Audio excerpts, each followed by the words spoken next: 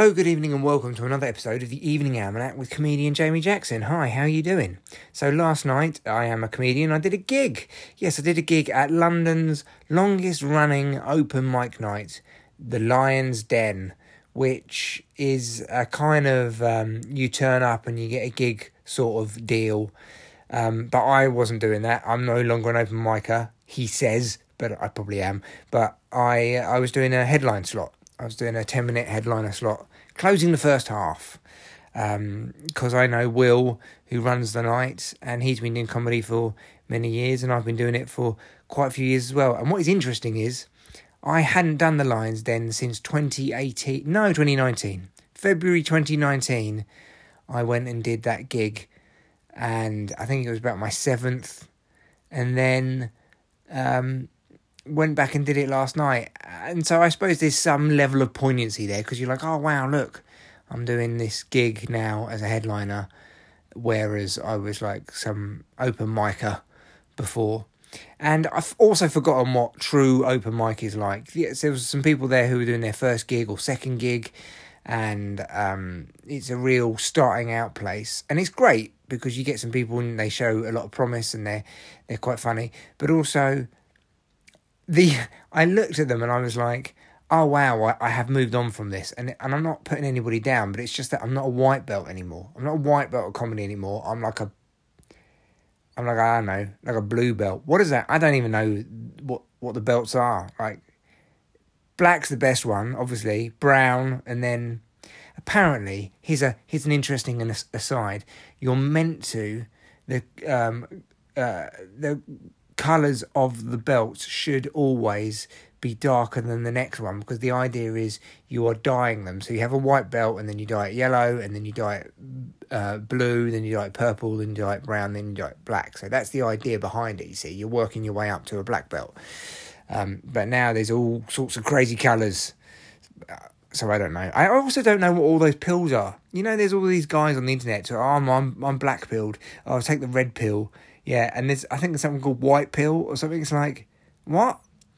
It feels very incel-y talking about pills. Oh yeah, no, I've been black pilled. He was cool before he got red pilled. What are you on about? I think maybe I'm just too old now. I'm starting to lose the connection with the youth.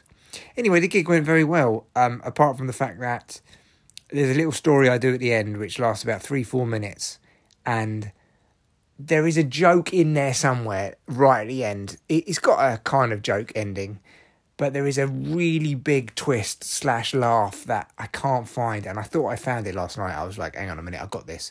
And I said to my wife, this is how I'm going to end the joke. What do you think? And she was like, yeah, that could work actually. And anyway, so the whole set was nice. And then I ended on that joke. Just silence. I mean, literally silence. And it's not, so the whole set ended on that note, and it's not that anyone was hostile. This is the thing, as you get further along in comedy, it's not like people were pissed off or they were annoyed or they were like, who's this dickhead? It's just I gave them a bit of information and they didn't know what to do with it, because they were like, well, that's not a joke, I don't get it. And so it's all feedback, isn't it, really? So yes, but it was a lovely night seeing my mate Will. Jimmy runs the night. Jimmy G, I think his name is, also a great bloke, and it was nice going back and doing it and having that poignancy. Also, I don't know whether it was the weather last night or what, but walking around the West End, I got such a hit of nostalgia, because I used to live in the West End back in about 2007. I lived in Neal's Yard in Covent Garden, believe it or not. And people think, oh, wow, it must be amazing living in Covent Garden. And apart from the fact that you get to go out in central London and walk home, that's nice. Central London is a place that you don't particularly want to live, because it is just essentially like crackheads and homeless people and tourists and office workers. There's no community. You go out on a Friday night in your tracksuit bottoms and a big coat to go buy a pint of milk from Tesco, and you have to walk through the centre of Covent Garden. It's like doosh, and people are trying to give you flyers.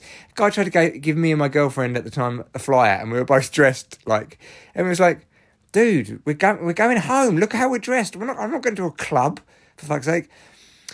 Anyway, yes, so real nostalgia about that. And then it made me also think about, for some reason, when I lived in Barnet with my ex-wife, because used to drink around there a lot when I was working at the university for many years in Mile End, just kind of the east and the central. And just a real hit of nostalgia last night. I think it was the weather or something. And then when I drove home, I got back to my town and I was like, no, this is definitely what I want now. I don't, you look back and you get nostalgic about things, but often it's just because you were young and you had less responsibility. But you forget how fucking miserable you were. In my 20s, Jesus Christ, and I see this in a lot of people. Your 20s are very, very hard. You're trying to work out who you are. You've been spat out by education and you're working in terrible jobs, always on the lowest level. You're shit munching. And, you're paying like £700 for a fucking room in London, and you're doing all the commute. You're paying your dues. It's shit time. You haven't really got a partner. You're probably drinking too much. So yes, glad to be out of that stage, but a hit of nostalgia. Also, because I was back at the den, so it felt like something special. Right, that's it. That's the podcast. I'll see you on the next one.